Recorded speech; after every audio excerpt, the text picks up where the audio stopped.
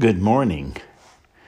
I hope you all are well and warm and having a good new year. I want to read this morning from Jeremiah 31, verses 7 through 14. This is what the Lord says. Sing with joy for Jacob. Shout for the foremost of the nations. May your praises heard and say, Lord, save your people, the remnant of Israel. See, I will bring them from the land of the north and gather them from the ends of the earth. Among them will be the blind and the lame, expectant mothers and women in labor. A great throng will return. They will come with weeping. They will pray as I bring them back. I will lead them beside streams of water, on a level path where they will not stumble, because I am Israel's father and Ephraim is my firstborn son. Hear the word of the Lord, you nations. Proclaim it in distant coastlands. He who scattered Israel will gather them, and will watch over his flock like a shepherd. For the Lord will deliver Jacob and redeem them from the hand of those stronger than they. They will come and shout for joy on the heights of Zion. They will rejoice in the bounty of the Lord, the grain, the new wine, and the olive oil, the young of the flocks and herds. They will be like a well-watered garden, and they will sorrow no more. Then young women will dance and be glad, young men and old as well. I will turn their mourning into gladness. I will give them comfort and joy instead of sorrow. I will satisfy the priests with abundance, and my people will be filled with my bounty, declares the Lord. Let's pray today. Father, we're awed by your glory. We thank you this morning for life and for the opportunity to be here together. Father, we thank you for our church, for the things that we as the church can do to help the community. Father, we're grateful for the reassurance that you are with us, that you love us, that you are taking care of us. And Father, we are so grateful for this. We thank you for this worship time, and we are grateful most of all for Jesus. We pray that you'll help us to serve you today. In Jesus' name, amen.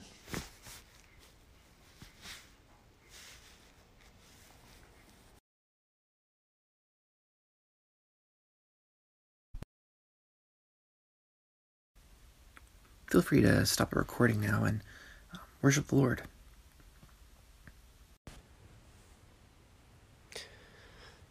Next up, I'll be reading Psalm 147, verses 12 through 20. Extol the Lord, Jerusalem. Praise your God, Zion.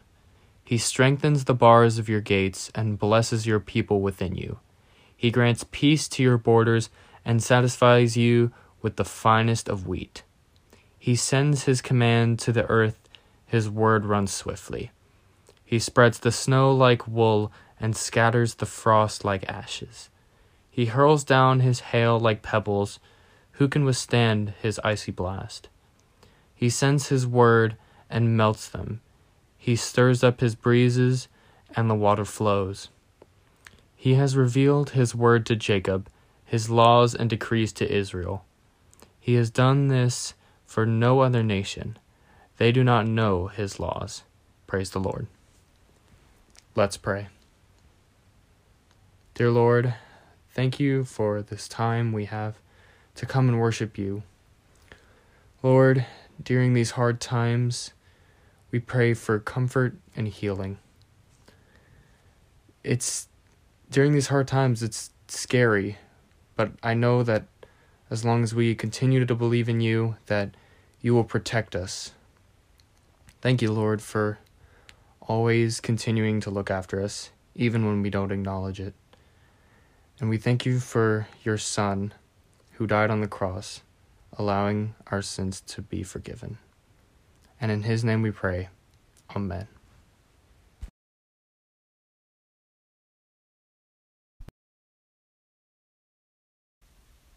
Feel free to stop the recording now and worship the Lord. Good morning, church. Let me admit something to you. I have trouble trusting people who give advice from afar. I like people that get their hands dirty and get down in the trenches. When someone gets involved, they seem more credible to me. So consider the COVID-19 vaccine. You hear of various groups that are nervous about it, and I like what many leaders have done. They have publicly taken the vaccine with cameras watching. Vice President Pence, President-elect Biden, Dr. Fauci, and former Presidents Obama, Bush, Clinton, they've all offered to do the same. They're not just telling others what they should do, they're willing to do it themselves and to do it publicly. I struggle with people who tell me to do something, but they've never done it themselves. Maybe they're even unwilling to do it themselves. Think about it. Have you ever had a boss that asked you to do something that they'd never done? Have you ever had a manager who gave you advice on something they actually knew nothing about, but they refused to admit it?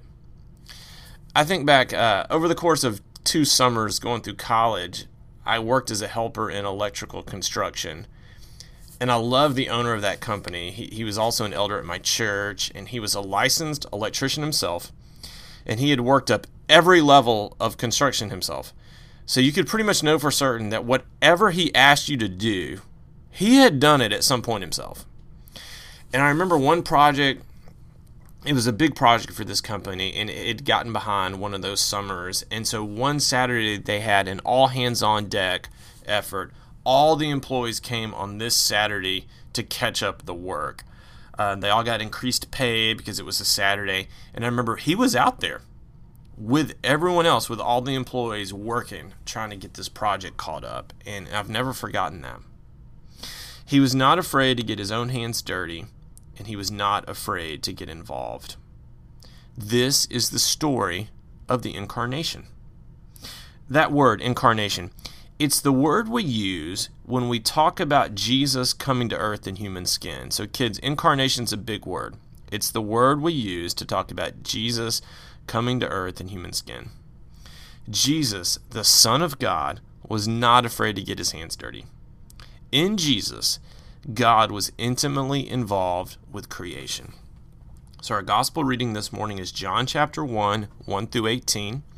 John chapter 1, 1 through 18. In the beginning was the Word, and the Word was with God, and the Word was God. He was with God in the beginning. Through him all things were made. Without him nothing was made that has been made. In him was life, and that life was the light of all mankind. The light shines in the darkness, and the darkness has not overcome it. There was a man sent from God whose name was John. He came as a witness to testify concerning that light, so that through him all might believe. He himself was not the light. He came only as a witness to the light. The true light that gives light to everyone was coming into the world. He was in the world, and though the world was made through him, the world did not recognize him.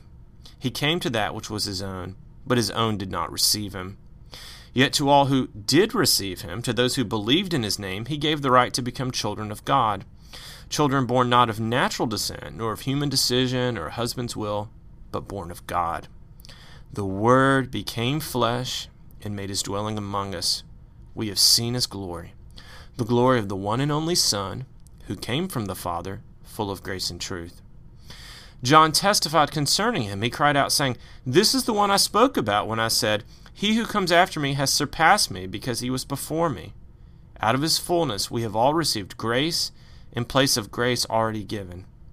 For the law was given through Moses. Grace and truth came through Jesus Christ. No one has ever seen God, but the one and only Son, who is himself God and is in closest relationship with the Father, has made him known. This is God's word. The doctrine of the incarnation is a core doctrine. It's a first-tier belief. So recently we talked about the importance of the virgin birth and how this shows the miracle of Mary's pregnancy and Jesus' birth. And this is on the same level. Jesus is both human and divine. Jesus is God, and that has so much meaning. Jesus is human, meaning he understands our lives in an authentic way. I want to really quickly reread those first 5 verses because there's so much power. Listen to this again. In the beginning was the Word. The Word was with God. The Word was God. He was with God in the beginning. Through him all things were made. Without him nothing was made that has been made. In him was life, and that life was the light of all mankind, all humankind. The light shines in the darkness, and the darkness has not overcome it. Jesus was with God at the beginning. Okay, so Jesus has always been. Jesus is eternal. So Jesus is begotten but not created. Okay, so Jesus is begotten in that God came to earth in the skin of Jesus, in the flesh of Jesus, through the pregnancy and the birth story. So Jesus is begotten in that way, but Jesus was never created. Jesus has always been, so he's begotten but not created. Jesus, as God, has always been and is the Son of God. And this Son language, this familial language, shows us the communal nature of God. Okay, so it shows how God could come to earth and still be in heaven, the omnipresence of God. So God's in heaven, God's also on earth. God exists as one God in 3 persons, Father, Son, and Spirit. Through Jesus, all things were made. Jesus is the agent of creation. Jesus created the world. So we can say God created the world. We can also say Jesus created the world. And when it comes to the origins of the universe and the origins of humanity, the essential truth is this. It all came from Jesus. However it happened, God did it. When we explore how the world works and how it formed, it's a way of coming to know God. The study of the creation helps us know the Creator. As we dig deeper, as we follow the path of knowledge, this gospel tells us where it's all going to lead. It's all going to lead to Jesus. The incarnation teaches us that the physical realm is important, and this is crucial. God as spirit entered into the physical. God and Jesus fused the physical and the spiritual together. So we should take pause when we encounter forms of Christianity or other religions or philosophies that separate the body from the mind or the body from the spirit. Jesus shows us that the physical and the spiritual should exist in cohesion. So one of the earliest Christian heresies, known as Gnosticism, centered on de-emphasizing the physical and the material, seeing it as all bad, and working to liberate the spirit from the evil body. And Christians combated that heresy by pointing to the incarnation. Today, we sometimes see forms of Christianity that seem to only want spiritual liberation from this painful world, and I understand that sentiment, but it's heresy. Christ has taught us Christ has not taught us spiritual escapism, but complete spiritual and physical redemption, the reconciliation of all things in the new heavens and the new earth. It's not about escaping from the physical to embrace a spiritual reality. It's about reconciling everything. Our future will be physical and spiritual, just like Jesus was physical and spiritual. And all that I know is a bit heady. I confess I don't completely understand it all. But I do understand this next part. This next part makes sense, and it's beautiful. The incarnation shows us a God that took the initiative and came to us. When we could not go to God, God came to us. Jesus came to rescue us and live among us, and that is a wonderful thing to behold.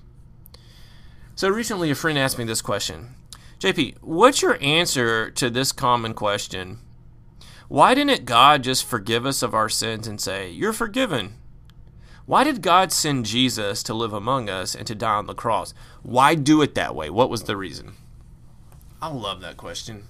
I mean, it's such a good question. I've thought a lot about it.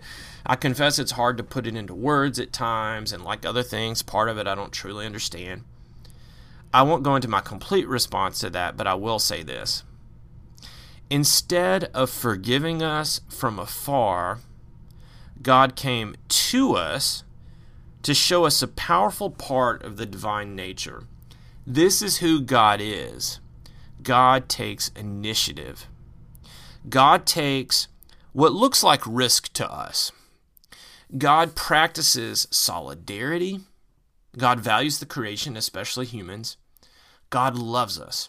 And what better way is there to show love than to get involved, to get your hands dirty? And so I think that's one of the answers to that question is, why did God choose to do it this way? To reveal this part of the divine nature, that God is a God that gets involved. Family, let me be honest. If I lived in heaven, I don't think I'd want to come live here. It would be hard to come to this realm if you lived in the heavenly realm. We've run out of adjectives for the year 2020. The list of heartaches, it got so long, and just as we were ready to celebrate the birth of Jesus and move on to a new year, our city had one more chaotic, painful, large-scale event. And I grieve for so many. It's been so much for emergency responders, healthcare workers, law enforcement, local government. It's all just so sad, and we pray for everyone affected. And part of me just keeps thinking, who would want to come here? And the answer to that is Jesus. Jesus wanted to come here. Jesus came to us because Jesus loves us. Jesus' response to pain and suffering is always first and foremost this: Jesus walks towards it. And if you think about it, the human response often to pain and suffering is to kind of take one step back, ascertain the situation, and some of that may seem wise at times, but notice Jesus' instinct is always, I'm going to walk towards it. Jesus enters in. Jesus practices solidarity, for Jesus is Emmanuel, God with us. And this should bring us great comfort and joy. The incarnation is one of the most exciting things we can ever contemplate.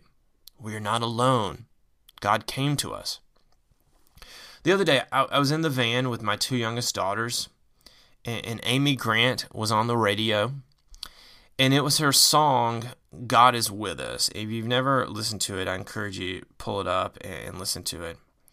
Over and over throughout the song, she sings this line, which I find to be one of the most powerful explanations of what the incarnation means. She sings, God is in us, God is for us, God is with us, Emmanuel. I love that. I think that's what the incarnation means.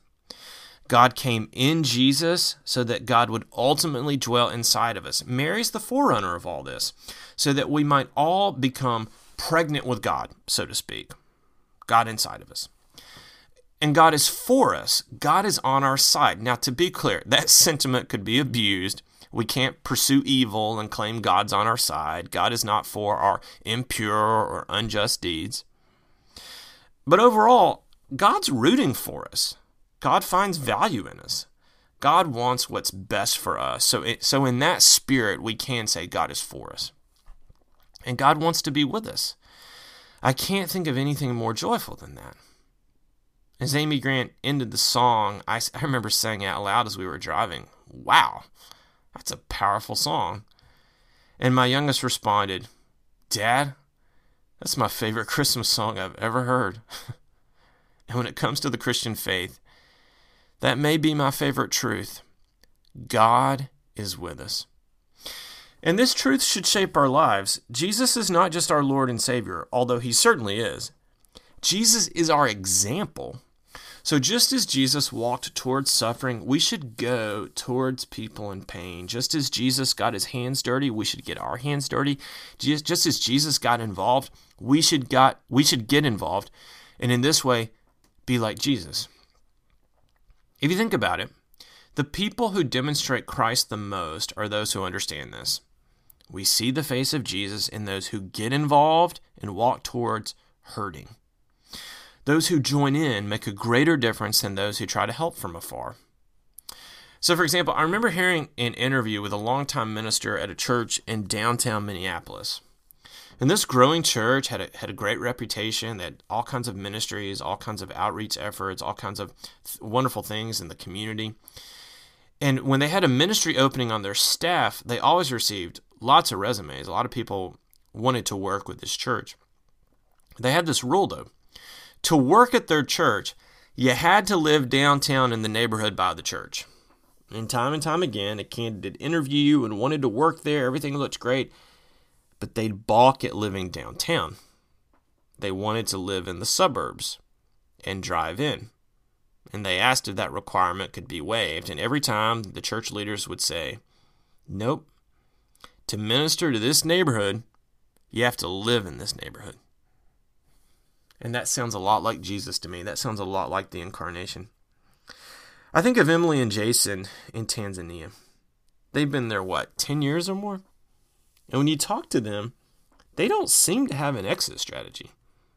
They have made Tanzania their home. I think of Snezana, Byron High in Guatemala. Their ministry there goes back, 15 years or more? And it's the same thing. They don't seem to have an exit strategy. Guatemala is their home. Like Jesus, they have moved into the neighborhood. They got involved. And we see this theme over and over again. The people who seem to reflect Christ the most follow his example of being among the hurting. I think of some of the great Christian examples of the past century, Dorothy Day or Mother Teresa, and it's what they did. They lived among those they were called to serve. They understood that if you love someone, you go to them. You live among them. The greatest gift we can give someone is our faithful presence. After all, it's what Jesus gave to us. So this morning, and this week, and this season, let us celebrate the gift of the incarnation. Let us rejoice that God came to us. And as Amy Grant sings, God is in us, God is for us, God is with us, Emmanuel. Let us never forget, the Word became flesh and made his dwelling among us. We have seen his glory, the glory of the one and only Son, who came from the Father, full of grace and truth. Please take a moment to worship God and to prepare your hearts and minds for communion. In our communion thoughts, we'll focus on the Gospel of John, chapter 1, verses 1 through 18. In this beautiful recounting of the birth of Christ, we see Christ described in many ways.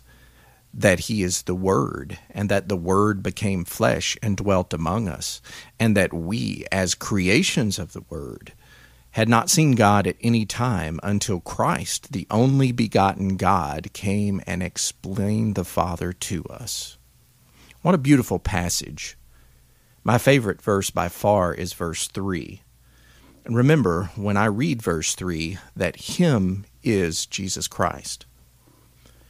All things came into being through him, and apart from him, nothing came into being that has come into being. What a powerful verse. You see, Christ didn't come into being 2 millennia ago. Christ was not created. Jesus Christ is the Creator. Jesus Christ created you and me. Jesus Christ became flesh so that he could dwell among us and explain the Father to us. Jesus Christ is King of the universe. This all-powerful, all-knowing God chose you and me to have communion with today. Let's put that in our forethoughts and in our minds as we approach this communion table today and ask blessing on the bread and the cup. There will be a pause after the first prayer so that you can continue to ready yourself for communion. Let's go to God in prayer. Heavenly Father, thank you for this opportunity for communion with you in your family, in your kingdom, the church. Father, we are unworthy to stand before you, and we are thankful for your magnificence, your awe, your wonder, and your wisdom. Father, we are most thankful for your forgiveness, which allows us to stand before you and to sit at this table. Father, we ask that you continue to bless us with that forgiveness as we remember Jesus Christ in this meal. It's in his name that we ask this prayer. Amen.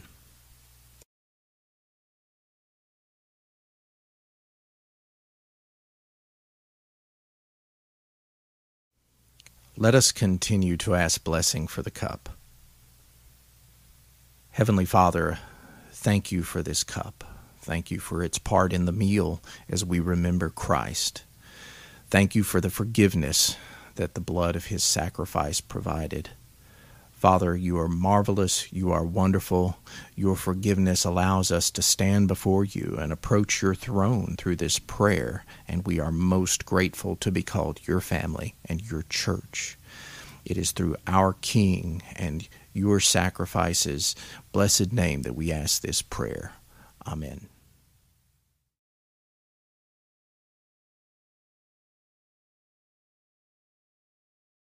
Today I'll be reading Ephesians 1, verses 3 through 14. Praise be to the God and Father of our Lord Jesus Christ, who has blessed us in the heavenly realms with every spiritual blessing in Christ. For he chose us in him before the creation of the world to be holy and blameless in his sight. In love he predestined us for adoption to sonship through Jesus Christ, in accordance with his pleasure and will, to the praise of his glorious grace, which he has freely given us in the one he loves. In him we have redemption through his blood, the forgiveness of sins, in accordance with the richness of God's grace that he lavished on us.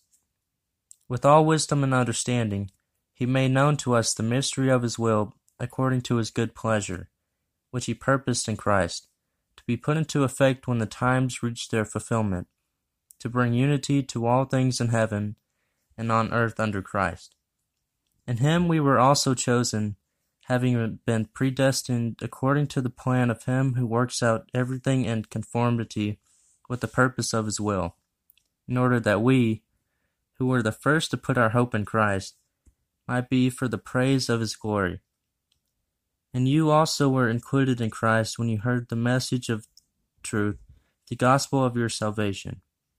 When you believed, you were marked in him with the seal, the promised Holy Spirit, who is a deposit guaranteeing our inheritance until the redemption of those who are God's possession, to the praise of his glory. All right, let us pray. As we close this meeting, we ask you, Lord, to walk with us everywhere we go. Help us to keep your word in our hearts, that we may not sin against you. Through Jesus' name we pray. Amen.